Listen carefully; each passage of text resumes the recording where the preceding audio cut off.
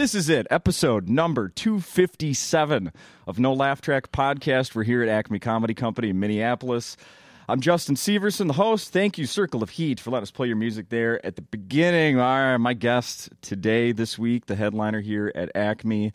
I looked back. I knew it was 2 years. It's almost 2 years ago. Not quite. He was here for episode 162, to be exact. August 8th, 2015, Dan Soder. What? You remember it well. Yeah, August 8th, 2015?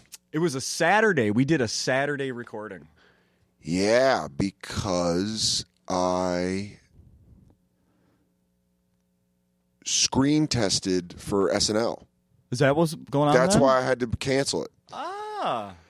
And now you're a star of SNL. So it all worked out. That went real well. So, just please come to the shows tonight. I didn't get the show. It's been tough. Yeah, that is August. Wait, are you sure it wasn't 2014? 15. August 8th, 2015. Mm-hmm. No shit. Is it still SNL week?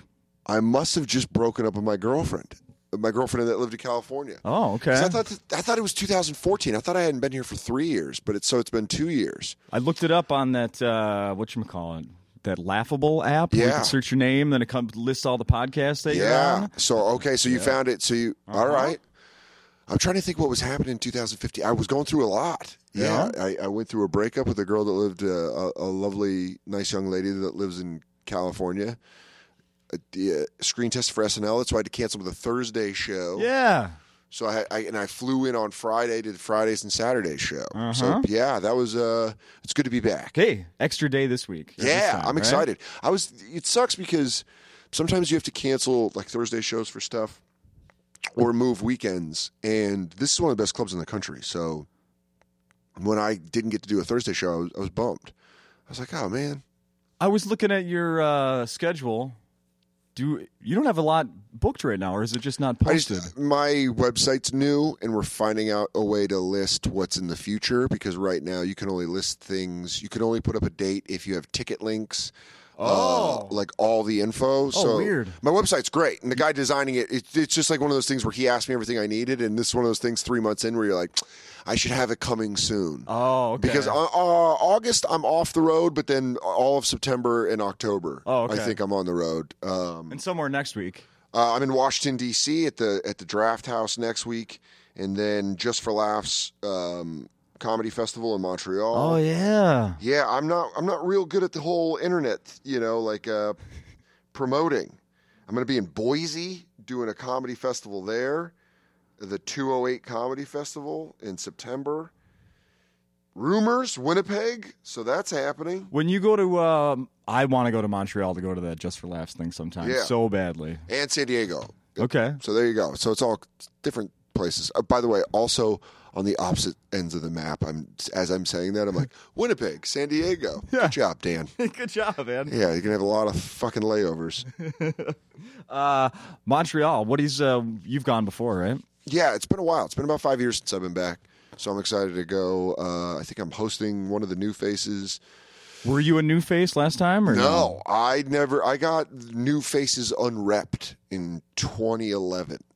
That's another category they do? Yeah. New Faces it was kind Unwrapped. As my friend Chris Laker called it, No Faces. Yeah. Because he was like, yeah. It was one of my favorite. He made that joke in a Greyhound when we were driving up there. And I was like, that's funny. You're always like, there's always the best comedy comes out of the saddest shit. No, it was a good opportunity, though. Yeah.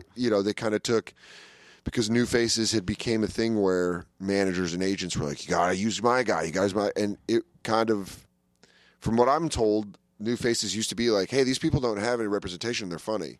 Yeah. So they kind of tried to, they did that again. They're still doing New Faces Unwrapped. Maybe I'm hosting New Faces Unwrapped. That would make much more sense. Full circle. Yeah.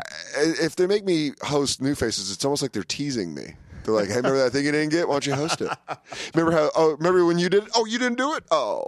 Remember when you were at this level? Oh, never mind. You probably don't. Anyways. They ripped my check up in front of me. I'm like, you guys are mean. Montreal. No, it's a really fun festival. I'm looking forward to going back. Where were you this morning? Where did you flew here today? New York City. You were coming from home? I was in my apartment in New York City. Well, Queens. Story of Queens. Did you work this week? Yeah, I do the Big Jay Okerson and I have the bonfire. Yeah. On Sirius Satellite Radio. So we do that Monday, Tuesday, Wednesday live, and then we have a pre-record episode on Thursday that comes out. So yeah, and then sets after that, after the show. So that's how you get around. Sex, me and Jay. If you say sets too weird, it can sound like you're saying sex. Sorry. Yeah. Jay and I fuck after every radio show. I have no follow-up questions for that. I'm sorry. There you go. We're just letting you know. That's the process. So that's how you get around going out on the road on Thursdays. It's pre-recorded. Yeah, we do. One of the best radio hosts of all time, Ron Bennington. Yeah. We got lunch with him, and he was like, yeah, just do 45 minutes before your live shows, and then just put that together as a Thursday show. And you're like, yeah, that's genius. Yeah. So we just come in an hour early, and then we don't have to worry about it. When you were here in August 8th, 2015, I think you were just starting that. Is that right? That is absolutely correct. Right? We just started the bonfire because we are hitting our 2-year anniversary July 27th. Okay, yeah. Yeah, we're going to be up in Montreal. So, yeah, we'll be 2 years old. And the live shows? You've been doing live shows with that? We've been doing some live shows, Moon Tower, Clusterfest, live from the Village Underground. So there's a lot of stuff where in the 2 years we've really learned what not to do on live shows and what to do on live shows. And we've kind of realized that Jay and I are comics, so we can just go up there and talk and have a guest. Yeah. And it's fun. Yeah. Like, we thought you had to do, like, things, like activities. Uh-huh. And then it was like, oh, no, just Jay and I can just go up. And the crowds are fans, so they're there to have fun. And so are you saying, do you think you do a different show and it's just you guys in the studio? And you go to a studio and do them, right? Like yeah, we do them from the Sirius building in New York.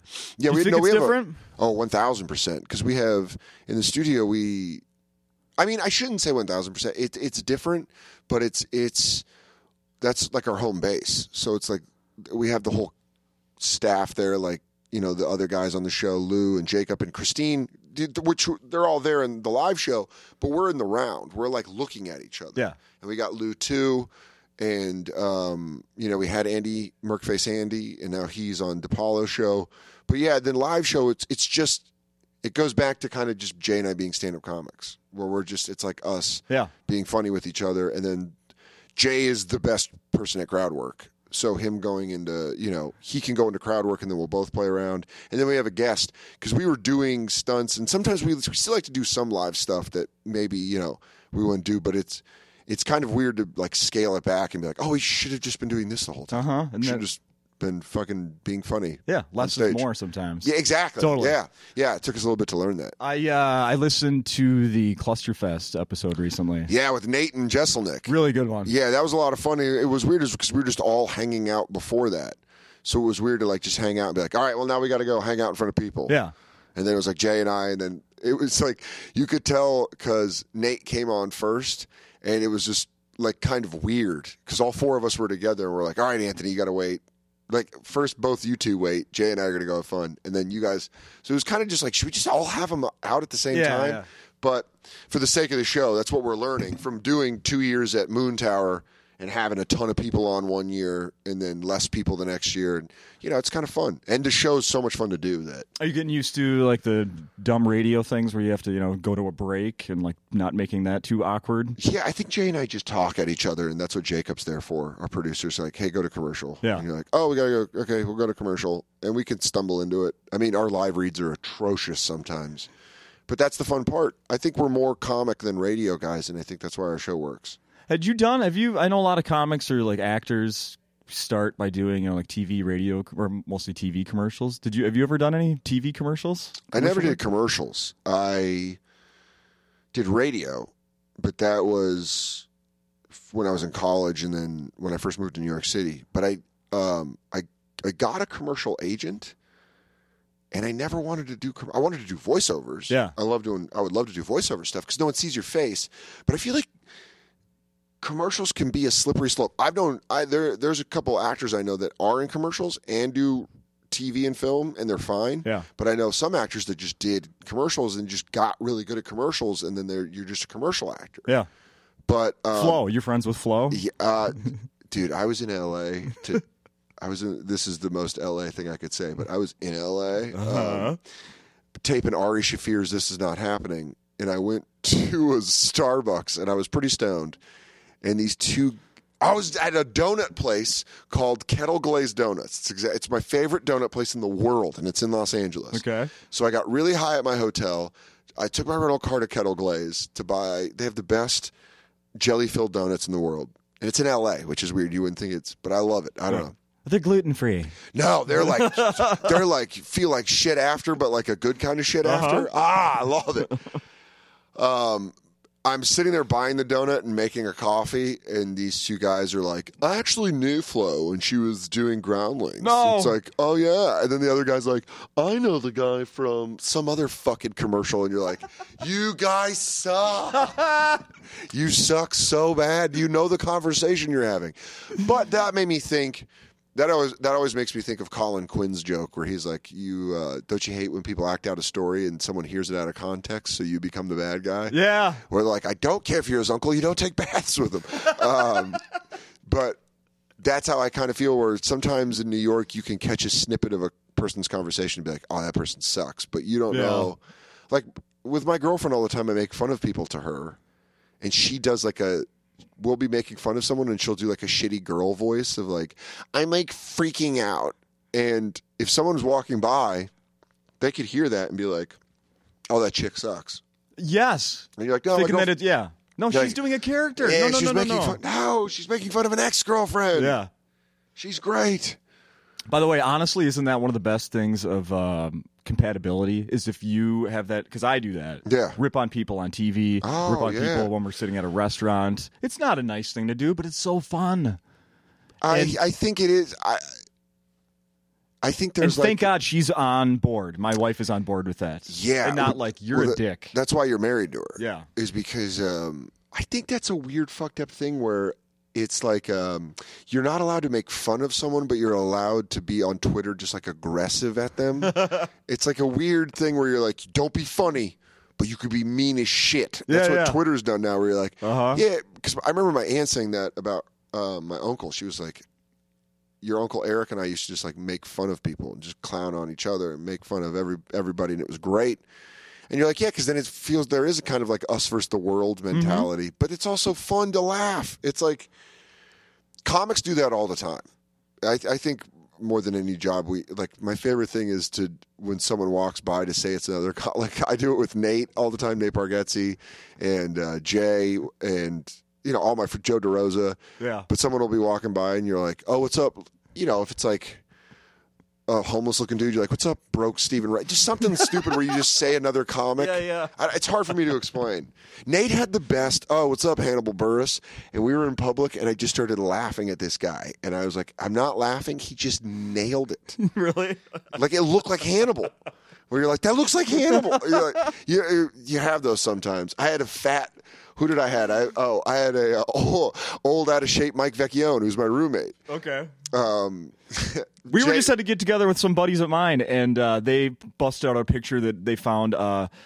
Someone took a picture of a news report on TV. Yes. And it's our buddy Matt, fat. Yes. Dude, it's Fat Matt. Yeah, dude, those are the best. It's 2 years old and still as funny as it was 2 years ago. Because it really is like Fat Matt. Yeah, it's just we're simple creatures. You're like, that does look like that. Very. I want a few more things about the bonfire. It used to be just 2 days. Yeah, Monday, Wednesday. And then who was it? Them or you guys? Like, we could do this more. I think we were willing to do more, and they wanted us to do more, and so it was just kind of like cool. It's interesting because it's like 4 days a week, but we're on the road and doing other things. Like there's going to be times where we have guest hosts. Yeah. Where, I think we're already having one next Wednesday. I'm going to have Louis J. Gomez and Dave Smith, the other members of Legion of Skanks, on just with me. All right. So it'll be me and those two on Wednesday, and then the next week it'll be like me, Joe List, and Mark Norman do one episode. So that's actually kind of like the fun part of doing 4 days a week is we get to do more shows when we're both in town. Yeah. But if we're not, we also get to bring on like our friends and have fun shows. I don't remember if I asked you this because last time, how far back do you and Jay go? I met Jay when I moved to New York through just like barking and working in the Village. And he was always super cool, but also like one of my favorite comics to watch. And I started hanging out with Louis J. Gomez and Dave Smith. Sorry, I wasn't forgetting Lewis's name. I was picking my foot up off a wire. People who listen to podcasts are like, did he almost forget the Puerto Rican rattlesnake's name? I would never. For people not here, it's just me. He has cue cards. Yeah, I'm like, some Hispanic fella. But I met Louis and Dave. They were doing Poster Dog comedy, and so I started hanging out with them, and I met Jay through them. And it's kind of like how your group. How you meet your friends. Sure. Like I met Nate through Joe List, and I met Joe List just hanging out at a comedy club. Right on. So, you may not have an answer for this, but I still kind of collect baseball cards. Oh. Like I'll go, like if I'm at Target and I'm buying like the Target shit, but then you get to, you see those new tops or whatever. I'm like, I could buy a pack or two. Wow, I will say that is niche. Yeah, that is. I don't know. Good for you. And have you seen the Big J Okerson baseball card? I have. He has. We have one in the office. Yeah, it's pretty awesome, right? How the fuck did that happen? He did some promotional stuff for Live at Webster Hall, his hour special on Comedy Central, and they made a baseball card. Yeah, for Allen him. and Ginter is the brand. Yeah. They made him. They made him a baseball card. Yeah. And they put him in packs. I couldn't believe it. Isn't that pretty awesome? There's the Sklar brothers have cards. It's like, what? But that's what we should do, man. Comedy's popular enough. Let's get some trading cards. Yes. That'd I'm telling be great. you. Uh-huh. Get like a rookie Gerard Carmichael. Yeah. That's valuable. Exactly. Mint condition. Uh-huh. I got a new Faces Nate Bargatze from 08. See? That'd be great. He's doing his Vince Young joke. People can, after shows, like let's say at Acme, meet out in the lobby and trade after the shows. Oh, that'd be great. Man, I got 6 Big J's. I only need 1. What do you guys got? I'll sell you off. Who else you got? I got a Sklar. Both of them or just one? You got the one where they broke them up. You're like, oh, that's more valuable. Good thing they have their names on them. Do you have, how many cards do you own? Too many. Thousands. And most are worth nothing. Most are worth less than the box I'm keeping them in, probably. What's your most valuable card? I don't know. Probably something from the last couple of years. That's the thing, is that whole industry has changed. It's not just, where you, like, they don't put bubble gum in the packs anymore because it ruins the cards. Yeah. No, now it's, you open them up and it might have like a piece of a player's bat or a piece of the base or or a piece of their like a uniform, like it'll be like somebody from the Twins, you'll see like the upper corner of the T or something on the card. Those are the valuable ones. No or autographs. Shit. Yeah, but the old ones don't fetch a lot of money. I don't. If you took really good care of them and they're super rare. The problem is in the late 80s, early 90s, they made so many cards that people would have to destroy their collections and just a handful would hold on to them. That's the only way they'd be worth anything. Man, I had backpacks full of cards. Yeah. Oh, yeah. You know what I used to love the most? I don't know if this is blasphemy to you. X-Men cards. Ooh. X-Men cards and wrestling cards. I had some wrestling cards. Yeah. Big J, when he got that card made, he brought back a box of WWE 2013 cards, which I still have in my apartment. Yeah. So that's cool. And occasionally when I'm bored, I'll just open a pack. Uh-huh. And go, oh, cool. Yeah. That's fun. It's a fun way. It's a way to, brighten a Thursday morning. Absolutely. I've even gotten my kids tricked into thinking that organizing them is fun. That's great. Yeah. That is great. Yeah. Someday. Do your kids read the stats? No. I have 2 daughters. They don't even like baseball. They just like to organize. Yeah. Just creating 2 OCD children. I know. Yeah. That's all right. It's like, Dad, I have to wash my hands 100 times. Also, your cards are all alphabetical. Do you want these by... Could you? I did it by height. I also did it by draft class and order and team name alphabetically. But then I did this set by region of the country and what city they're from. Now, if you'll excuse me, I have to go turn it on and off the light switch 46 times. Yeah. I'm going to go enter the litter box 7 times. Yeah. That's a good idea. Oh, cards. Yeah, it was a very, I think I was so unorganized. That's why I got out of it. Yeah, I mean, I was first introduced from the kid across the street, and if I would have started collecting like him, I would have kept all my cards in a brown paper bag. 'Cause that's what he did. He would just like get the bag out, dump them on the floor, and we'd start looking at them. I had a denim backpack. Yeah, same thing. I just dumped them in there. Me and my friend Johnny he had this trick where we would go to Osco Drug, and then we'd buy a pack of football cards, take the receipt, go back in, grab another pack of football cards, and walk out, and just do that like a lot. You didn't need to do that. As a kid, that's probably the easiest thing to steal if you want didn't realize that. Yeah. But we got stopped once. They're pocket size. Yeah. And you got stopped? Yeah. And he's like, you got a receipt? And you're like, there you go. Boom. Yeah. And he's like, all right.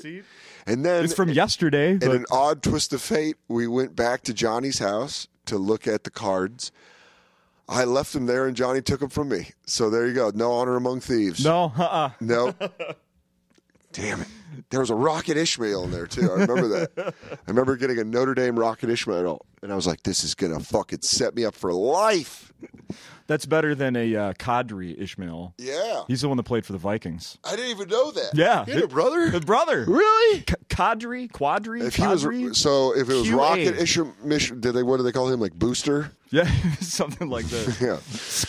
Scud Ishmael. He was. Rocket was a disappointment professionally, and his younger brother had less impact. Did he go to Notre Dame too? I don't remember. Okay. I didn't know. Now I'm all interested that there's another Ishmael. Mm-hmm. I have to go look that up. Yeah, he exists. I learned something every time. I watched I didn't watch the whole thing, but I watched your part of the stand-ups on Netflix cool. this week. Thanks, man. Yeah. Thanks for watching it. Very funny. A guy I work with has been going and coming to work every day, and he's watching episode by episode and hasn't gotten to you. I'm like, the guy that's on the podcast this week and at Acme is on that show. Have you watched it? Well, I watched the woman and the other woman and the black guy. I go, you don't know anyone's name? Yeah. No. Yeah, that's kind of what it is. But this is the first weekend I've worked where the special's been out. Oh, okay. Because last weekend I was in the city, and I'm only doing 20-minute spots. So Nate and I talked about it. Like, he's like, yeah, I say at the beginning of my set, like, if you saw my special, there's going to be some of those jokes in here. Yeah. Because I think there is like this like weird pressure. People are tweeting at me, I'm going to see you at Acme, and you're like, I don't know. I feel like I disappoint if I do the same jokes. But it's brand new. I know. The special's brand new, so it's just one of the it's the many that screw it up. It's the few that screwed up for the many, because some people are like, I saw you do that joke the other time, and you're like, yeah, that's how comedy works. Yeah, I mean, keep doing a joke. It's that simple. That's how comedy works. Yeah, you just keep working a joke. I'll have new ones. If I come back in a year, I hope to have. But then I was like, oh yeah, I haven't been here in 2 years, so maybe I can do stuff.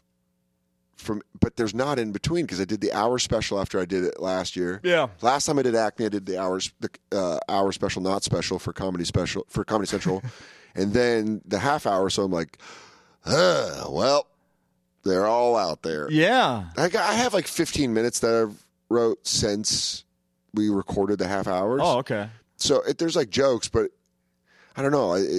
In the day and age we're in now, people are like, how do you just have a brand new hour? Are you doing same stuff off the special? You're like, probably some stuff. Yeah. Some stuff I'm not going to do. There's some stuff I don't know. So it's weird. It's like a weird pressure that I've never, because it's a great club and you want to murder. Yeah, I hear that. I just, as somebody who's not a comedian and only a consumer of it, I mean, as far back as I can remember, that's just, it's understood. There's a chance you're going to see stuff that you saw on TV, especially if it's newly released on television. And these days, as opposed to 15, 20 years ago when it wasn't on TV very much, or just very few, Yeah. Now it's exploded. Now Netflix is packed. And there's a lot of stand-up on Netflix, which is good for stand-up. I agree.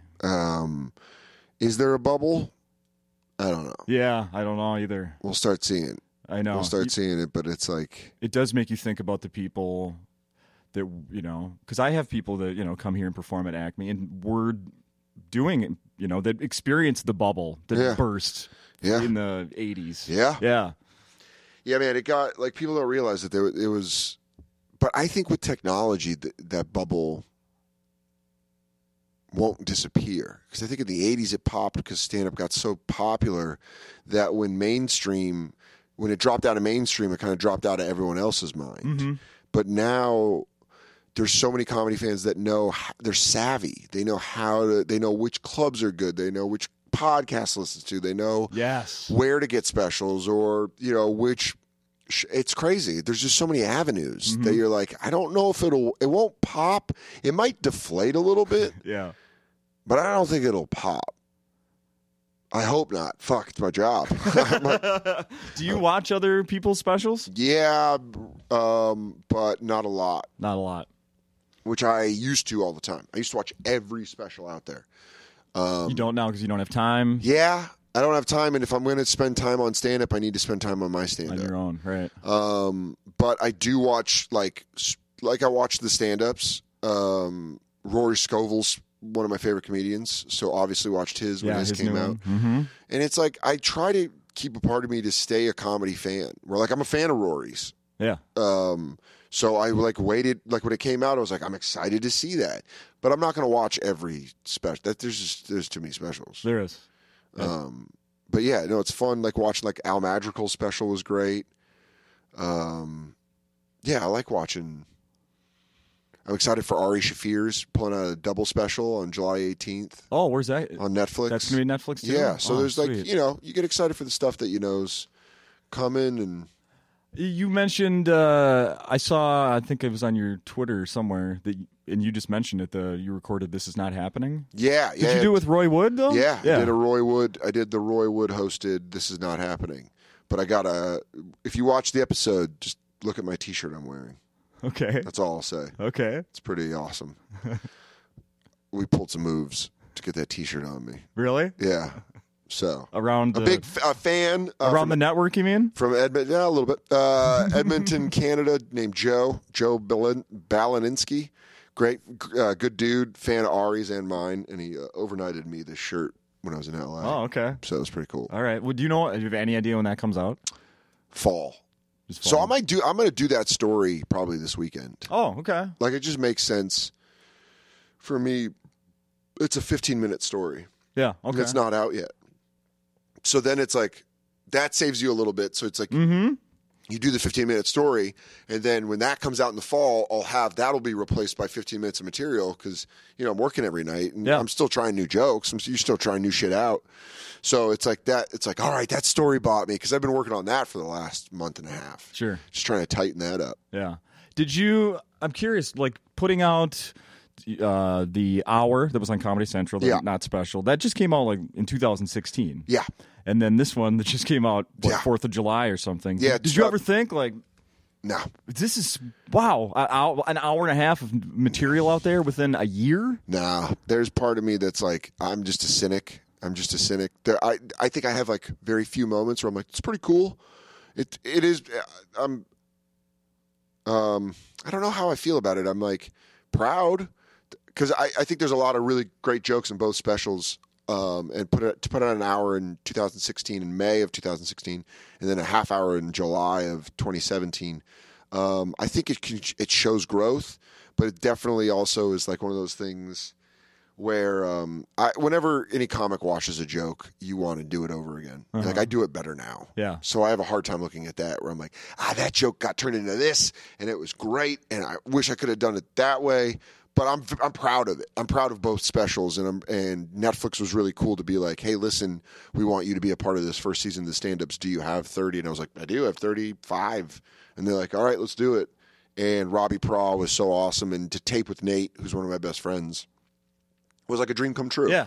Because Nate did Full-Time Magic, in 2015, and that was a Comedy Central special. Yeah, that was an hour on Comedy Central.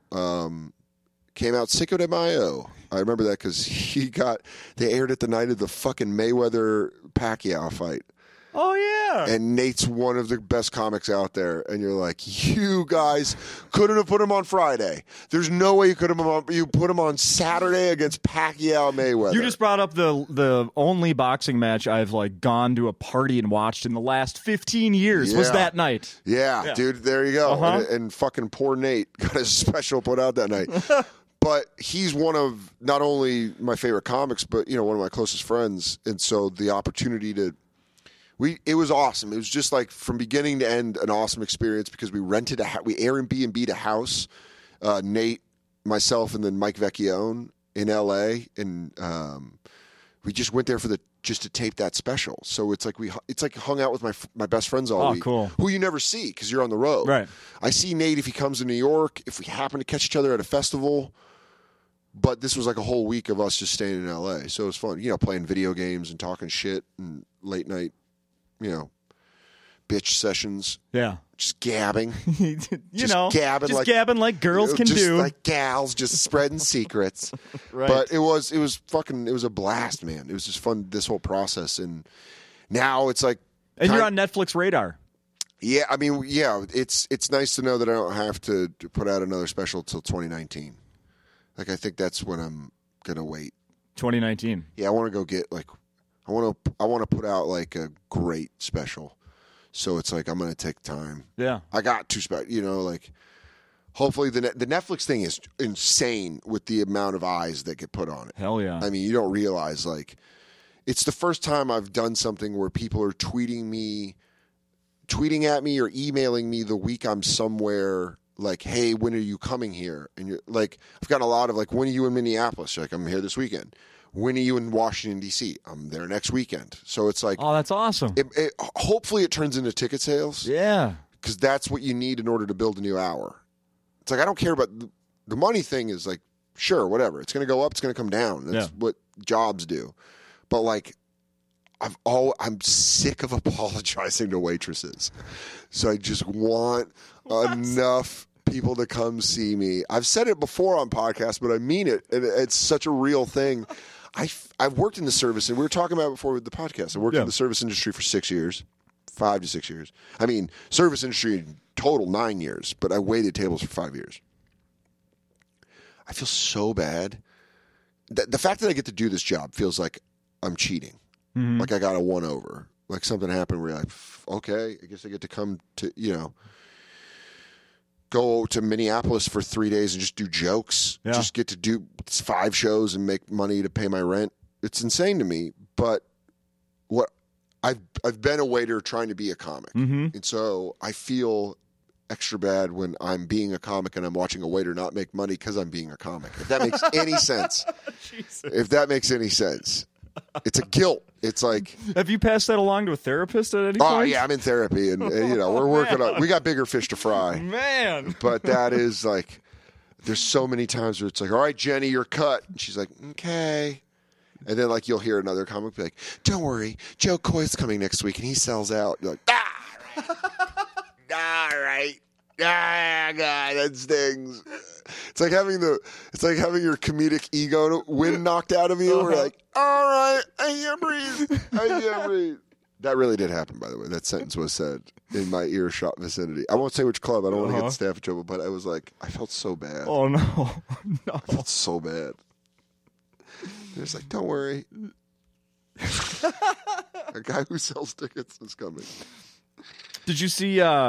I was looking through some news stories before I came here. Donnie Wahlberg made some news leaving a $2,000 tip at the Waffle House. Good for him. Yeah? Yeah, it's always endearing. You can't tip your way out of those robot cars. Donnie, I don't know why you're leaving so much money for these people when there's robot cars. If you listen to the Bonfire, you'll understand what that is. But yeah, that's why I love the Bonfire, because Jay and I, it's making your friend laugh and other people hearing it and hearing the joke. Yes. I've texted Jay so many times, robot cars makes me laugh. Retired ZZ Top, my girlfriend and I were in Colorado, and it was a thing we did on the show where we played the song LaGrange, and then we did ZZ Top, the break into the guitar lick where they go, ha, ha, ha, ha. We did them is at a retirement home, and my girlfriend and I were in my rental car, and LaGrange came on, and she just started laughing. My girlfriend was like, fuck, that's funny. She's like, now I can never take that song seriously. Uh-huh. When you want to go, yeah, they put pills in my pudding. Yeah, it makes my stools firm. But doing that, like with Jay, and like crying, laughing, dude, when you were talking about shit. There's stuff that I'll think about that we did about this week on the show where I want to call him and be like, dude, I have so much fucking fun hanging out with you. Yeah. So that's always been like the thing with Jay, and I've told him is like, I just want to do this show as long as possible where it's just this fun, and then, you know, see where it goes. But Jay's so good on radio. That Senile Seinfeld. Oh, yeah. Isn't that the one I heard? Senile Seinfeld. That was from Clusterfect. Yeah. Who are you? Where are we? Where's my nurse? I'm scared. Yeah. Because everyone kept leaving to go see Seinfeld. Yeah. Because that's why we were shitting on him. I mean, he's one of the greatest comedians of all time. Yeah. But also destroyed outside in the cold. Oh, really? He was working too. I love when you could tell a comic's working, but when they start getting results, like I was with Nate DeRosa, Sal Volcano, Big J went back to the hotel. Who else was there? And we were all like, Josh Adam Myers, a couple other people. We were watching Seinfeld like. It was outside. It was cold. It was late. It was the last show of the festival. People were drunk, and he fucking murdered. Yeah, like he picked them up. It was pretty incredible. That's That's like a 35-year vet right there. When's the last time you performed outside in comedy? And how do you avoid it for the rest of your career? I mean, it can be good. I did like 4 years ago in 2013. I did Comedy Central's Stars Under the Stars, but I opened the show. So, like, I was supposed to go out and do 10 minutes and then bring up Gabriel Iglesias so he could host. And then it was, like, Jeff Ross, John Mulaney, Amy Schumer, Adam Devine. It was a bunch, like, big names. Yeah. And it was, like, 3,000 people in the park. So it was a lot of people. Great. And it was great. There's a comic that was here within the last month. Actually, the episode that we recorded, we had some technical problems, so nobody heard it. C. Willie Miles is his name, and he's coming back to Minnesota to perform at the Minnesota State Fair in the fall. And he's like, "Yeah, I might outside." And he's like, "I might record my next album there." I was like, "Really? That's a terrible idea." Yeah, I just think that's a terrible idea. I think you need. I was really surprised to know hear that the sound is going to be great. Yeah. I think you need to know, like, yeah, that's tough. That's I mean, it's cool. Really it's cool as shit. It's a cool idea to do an album at a state fair. It's probably the most Minnesota thing you could do, actually, because the fair's huge here. Oh, is it? Yeah. It's also unique. Yeah. I wanted to do a small show in a private room at the restaurant Budokan in New York City and do Dan Soder live at Budokan because bands in the 80s used to do that shit. That's right. Yeah, but they'd actually go to like Asia. I was just going to do it at a restaurant in New York City. Named after it. Yeah. So maybe I'll do that for like a secret EP on SoundCloud in like a year. Yeah. Like if I know I'm going to burn material, I'll just rent it myself. There you go. Are you having a private dinner party? You're like, no, I'm recording an album. I'm going to put out a mixtape. I'm putting together a comedy mixtape. In the stand-ups, one of the first things you talk about is having a roommate. You've mentioned having a roommate here already. Do you ever think like how nice of a place you could get if you moved to a place like Minnesota? Oh yeah, man. I mean, I'm from Denver, so I think about that all the time, and I think about like Denver's getting expensive, but there's like spacious places where you're like, I could have like probably a good 2-bedroom apartment here. Yeah. In a car. But I love New York. So it's the kind of the price you pay for just living there. It's like I love the comedy scene there. I love things about New York. It's miserable right now. It's summer. I hate it. I'll take winter all day in New York. Really? Over summer. It's hot. People are meaner.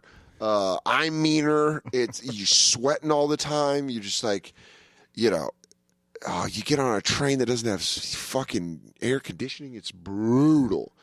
But I love living there. You know what? The heat does make people meaner. Yeah, absolutely. I was telling you before we started recording about my painting job. We were on the job site yesterday, and out of nowhere, this woman she's walking. There's this driveway right next to the house that we're painting, and she looks up at me on the ladder and just kind of staring at me. I'm like, what the fuck is this? She goes, "This is my driveway."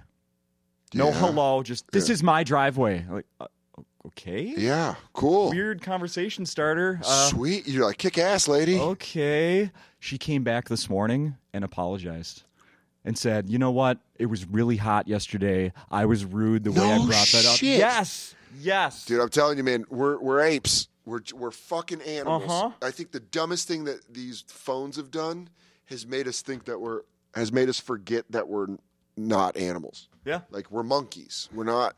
We still get mad and it's hot because that's an animalistic reaction of you're like, even though we figured out how to create air conditioning, right. we're still, there's a lot of evolving to go with humanity. Mm-hmm.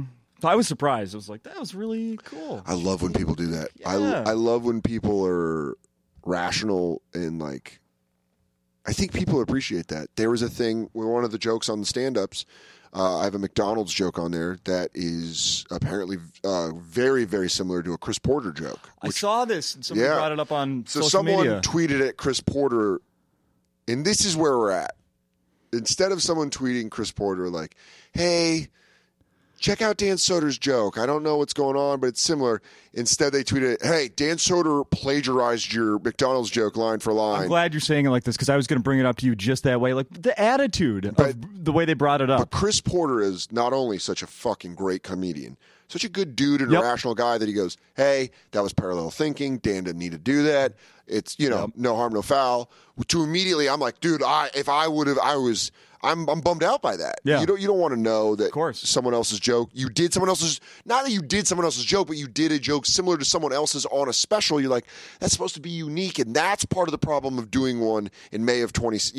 That close is maybe a joke like that doesn't get on a half hour if it's done. But regardless, that's me being a maniac. Yeah. But Chris was so great, and I, of course, was like, thank you for being so great, that people on Twitter were like, oh, all right, guys, you fucking being all mature about this shit. And you're like, that's what we should be. Yeah, it's okay to do that. We should be mature about this shit.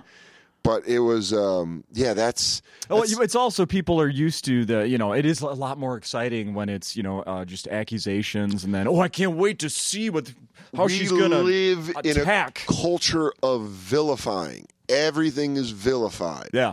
Everything's like, you have the intention to hurt. Your intentions are the worst. And you're like, you don't know my intentions. They're like, I know. Yeah. And then you're like, those aren't my intentions. And it's always, we're a two-step process right now going on in our culture. We vilify and then we apologize. But the apologies don't mean shit because the vilifying didn't mean shit. Yeah. So it's not like, dude, I'll say about this, Donald Trump. Everyone's vilifying him for everything where you're like, all right, this is why you're going to lose. It's because you're spreading it out. If you really want to upset, Michael Che had the greatest point about this, and I haven't got to talk to him. We've hung out, but I forgot to bring it up to him. But he said, if you want to piss off Donald Trump, just cover his policies. That'll piss him off. Yeah. Because he'll be like, no, he's a guy that gets off on people vilifying him and then him squashing it. Yeah, good So point. it's like this cycle, and that's what we're living in now, where like that guy... Because someone DM'd me on Instagram. It was like, hey, man, your McDonald's joke's very similar to Chris Porter the night before the tweet. And I go, okay. I go, fuck, man. I'll show you the DM. I was like, fuck, man, I didn't know that. He's like, yeah, I figured you didn't know. So there is good in the world where the guy was like, but I wasn't going to make it a public thing of like, I didn't steal Chris Porter's joke. It's just like, watch the joke. They're different, but they're the same. Yeah. It's what happens with parallel thinking. Yeah. It happened with another comic just today where someone was like, hey, this guy tweeted something out. And I looked at it. I'm like, hey, man, that joke was on my comedy. He's my buddy, one of my good friends. Oh, really? And I was like, hey, dude, I did that joke on my hour special. And he's like, oh, shit. All right. Deleted the tweet. No problem. Yeah. He doesn't need to make a public, like, I've learned my lesson and I will never try to make jokes that might have been done. But no thought's original. Everyone, the thought you're having right now is not original. Right. Someone's had that thought somewhere in this world and you don't know it. So I do have fun sometimes searching, and I'm not a comedian. I'm not like selling trying to sell my next CD or anything. But I sometimes could think I come up with something witty for social media, and then I'll go on and you can search like a phrase, a full phrase on Twitter, and then it's like boop, boop, boop, boop, boop, like oh nope, yep. 25 people just tweeted that exact same thing. If you have an angle, someone's had that angle. Yeah. If you have a fucking line, but that's I think that's where creativity lives, is making it yourself. If you make it yours, then it's impossible for you to steal, because you're fine. Like then it becomes a fact of code of, do you drop it? Yeah. Which most of the time you have to. Mm-hmm. Like a dog with fetch. It's like when they come over, like drop it, drop. That's the voice I always hear in my head. If I have a similar premise, drop it, down, drop it, drop it. Chris Porter he's been here a few times he's done Acme, he's been on this podcast. Yeah. What a fucking awesome class guy. act and fucking super funny. Mm-hmm. Has my favorite joke about he did it. It's an old joke, but. Quitting smoking and quitting drinking. It's like one of the funniest things. He's like, you can't quit smoking and still drink, because when you quit smoking. I'm going to butcher the joke, but he's like, when you drink it, when you quit smoking and try to drink, it's like trying to poop without peeing. And you're like, that's so fucking funny. I've thought of that joke so many times while pooping. I'm like, that's perfect. I think he did it on Last Comic Standing. I remember watching that and being like, fuck, that's funny. But yeah, I mean, I said this on Greg Fitzsimmons' show, or whatever, but it was a good part of I guess some of the plus side, you would say, was that it was a great comic like Chris Porter. Yeah. That's like they're not like, dude, you did a fucking Gallagher joke. You're like, oh, Gallagher 1 or Gallagher 2. They go 3. You go, even worse. Didn't even know there was a 3. Oh, shit. What you mentioned video games. What video games you playing these days? Dude, I got a fucking. I was just playing this as I left my hotel. I fired it up. That's actually why I was late. I told you it was an app, or why I was rushed. A buddy of mine got me a jailbroke Amazon Fire Stick, so I have every Genesis, NES, Super NES, and N64 game. So I was playing on that Fire Stick. Yeah, dude, it's crazy. Really? And I bought game controllers, or I have game controllers, and I was playing The Adventures of Batman and Robin on Sega Genesis. It's so much fun. Really? Dude, you forget how great certain Sega games used to be. Yeah. I was playing NHL 94. I'm going to run a season with the Whalers. I'm going all in. You could play, every Sega game. The Nintendo part's busted. It got downloaded wrong. Oh. So I've been playing Super NES and Genesis games. I just tried to hook up my original Nintendo. I found it in a box, and it didn't work. I was pretty bummed. Yeah. I was going to show my kids. And don't worry, the technology's there. Yeah. But that's the part about showing your kids is you want to show them the whole process, because that's part of what it was. Mm-hmm. Like people now, they play the video games like this sucks. Or they play PlayStation. You go, yeah, but you remember getting the game, putting it in the console, not putting it all the way, right? Kind of some of it in the way, yeah, pushing it down with the case open, with the red light, hoping that you saw. Yes. Okay, we're good. Yeah. So it is fun, but I have like it's almost like an Apple TV remote. So you're like, this game, this Coach K's college basketball, Sonic and Tailspin. Coach K, fuck yeah, dude, that game, dude, I've been playing that game nonstop. I got real good at it again. University of Arizona, which is my alma mater, we are running shit. Got Jason the Jet Terry. Oh, it's great. I fucking love that game.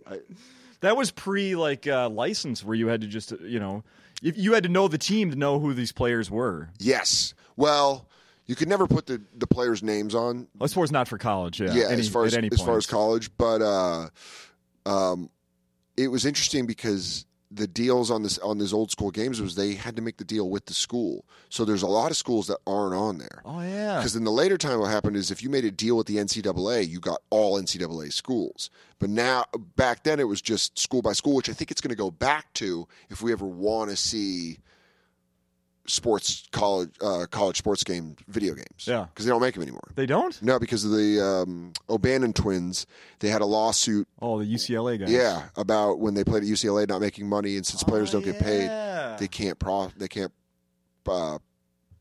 off it. That explains why my buddy still plays the NCAA football from like 5 years ago. Dude, it's the greatest game of all time. Yeah. That was my number one game of all time. Okay. I love it. I miss it. I miss it like I miss one of my I miss like a dead family member. He tells me he's gone through. He's like in 2035. Like he's done so many seasons. Probably. Yeah. I got up to 2028 when I played it. Yeah, and then I moved over to PlayStation 4. But I ran shit. I was running a dynasty at UNC. Went over to Arizona, over to Michigan State. I was all over the place. I love it. Yeah, I love it. We should. I'm just checking the time here. We should talk about your acting on the Showtime on Billions. Yeah. Yeah, which I'm going to admit I've never seen because I don't have Showtime. I only have my 3 months free HBO right now. It's unbelievable. It's just a really awesome big show to be a part of, and I try to do my best and not to screw up. That's like really it. There's like from the writing to the acting to the crew, everything's done so professionally that you're just like. Have you ever hired professional movers? No. Okay. There's this feeling when you have professional movers that like you're in the way and you're not helping. Sure. It feels like that on a major set. Really? Like these are all pros. They know where they're going, what they're doing. Oh, no. And I'm just standing there with a box of pictures like, do you want me to put this in the truck? Like, that's what I always feel like, where I'm just like, I'll sweep after you guys move the couch. But everyone there is such a pro that it's fucking great. How did you get on that? I auditioned for the pilot. I knew Brian Koppelman and David Levine just from living in New York. I met Brian at an open mic when I first moved to New York City. He was doing comedy, and he was a successful screenwriter, but he did stand up for like a year and a half. So we hung out, and he had me come in and audition for this pilot. And Showtime was like, we love him, bring him back in. So I auditioned a couple times and then didn't get the pilot. And they're like, hey, if we go to series, we'll have a role for you. And they did, and they came through. And season one, I got to do a bunch more than I was supposed to. I think I was supposed to do like 3 episodes, and ended up being like 10. So there's been 2 seasons 9 so far, correct? Yeah, 2 seasons. Yeah. I did 9 in the first season, and then the second season they had me involved. And, I just pop up a little bit. I'm just a peripheral character. Yeah. But what a cool show to be a peripheral character on. And this Paul Giamatti. Giamatti, Damian Lewis, Malin Ackerman, Maggie Siff, Asia Kate Dillon, David Costable, Toby Leonard Moore. There's so many, like, Rashad. There's so many incredible, talented actors on that you're like, ugh. Even like Kelly O'Coin, who's my buddy, who plays Dollar Bill on the show, who's unbelievable. He's on like 6 other shows. And he's such a great guy that you're just like, dude, I didn't know you were this guy in this show. He's like, oh, yeah, do that. And you're like, so there's like, it's kind of a cool place to learn. Right just on. to learn how to act. I mean, I've done other acting stuff and learned there, but like learning, I just shut up and try to learn when I'm on set. What's Paul Giamatti? I don't really see him a lot. No? He's on the other side. Okay. He's on the DA side, and I'm on Axe Cap side. So I hang out mostly with like I said, like Daniel Isaac and Asia Kate Dillon, and I know her from Orange Is the New Black. Yeah, they're great. They're great on that, and they're great on the show. And David Costable, who's been in Breaking Bad, The Wire. I mean, he's such a funny, nice guy that you just like want to talk to him, and it's like it's awesome just hanging out with him. Awesome. You forget that these people are also at the top of their game. Yeah. Like Maggie Siff is one of the nicest people I've ever met in my life. Damian Lewis is a true professional and a fucking G. Yeah. Like you watch him work and you're like, I gotta get better. Like I want to get better. It's Yeah. that motivating. Like when you watch someone who's great at their job be great at their job, you want to get better at what you do. And it helps that everyone on set is fucking awesome. Yeah. Did they throw you a free Showtime subscription when you have a show on Showtime? I'm trying to get one from a Nana. She hasn't watched the show. I'm trying to see if they could juice her box or something. She has a cable box. Not juice her box. Jesus, that's disgusting. Now. But yeah, no, if they could, like, why don't you hook up my grandma, my 89-year-old grandma, with some Showtime? That'd be awesome. Yeah. I'd love that. That'd be great. Hell yeah. Any thoughts on, did you see who died today? Rest in peace. I had to write down his name because I never knew it. Fresh Kid Ice from 2 Live Crew. Oh, man. You remember which guy? The Asian guy. Oh, really? Nibble on my dick like a rat does cheese. Dude, 2 Live Crew, if you're telling me they didn't have the most fun, but their only downside of 2 Live Crew was they also were right at the AIDS outbreak. Yeah. So they're like about fucking and like irresponsible fucking, and then it's like, oh, there's a disease that'll murder all of you. Meanwhile, the opposite message is coming out. Yeah, really they're strong like, don't fuck, and then 2 Live Crew's like, pop that pussy, pop that pussy. They're like, this blood disease could be traveling through spit. Pop that pussy. What a polar opposite thing to be saying. Like, don't stop, let me see you doo-doo brown. Bathhouses are the focal point of these problems. Yeah. Get that pussy, fuck that pussy. We have learned, R.I.P. Yeah. That's also the thing about Twitter is like you find out about way more like deaths that you're just like, oh, okay. Then you find out about like shitty ones. Yeah. I mean, that guy, obviously. Legend. Hope his family. Yeah, but you like hope his family's okay and stuff. But like, for sure, when Chris Cornell dies, you're like, Jesus. Yeah. And Twitter's it's that tweet. You just read that one tweet, like, R.I.P. Chris Cornell, and you're like, no. And then you read it, like, fuck. Mm-hmm. Yeah. Wait, is this trending? Is this real? Yeah. Fuck. It's trending. If it's trending, I'm just wondering if strip clubs will do a moment of silence for all the 2 Live Crew songs they've played for decades. Please. If they just, that'd be so great if they did like if the strippers hung upside down on the strip pole and just didn't say anything. Now a moment of silence, a strip club moment of silence. What is a stripper moment of silence? They cover up their nipples. A 21 tit salute. That's right. Yep. Get them out here, girls. Pop, that pussy, pop. We've located several major cities where the outbreaks are happening. If you just cut 2 Live Crew to early 80s AIDS footage. Yes. Fuck that pussy, fuck. They say that the disease takes over the white blood cells, rendering them useless. Don't stop, let me see you doodle brown. That was probably Luke. I think that's Uncle Luke. Yeah, Birds of a feather. Exactly. Fuck together. Damn right they did. Yeah. Anything else we should be mentioning here before? No, dude. We hit the road here? It was good seeing you. Yeah. And I'll see you again in 2 years. I hope so. With a new hour. Yeah. And I won't be nervous. You're not really nervous. Yeah, kind of. I don't know. I love this club. I want to do well here. No, you will.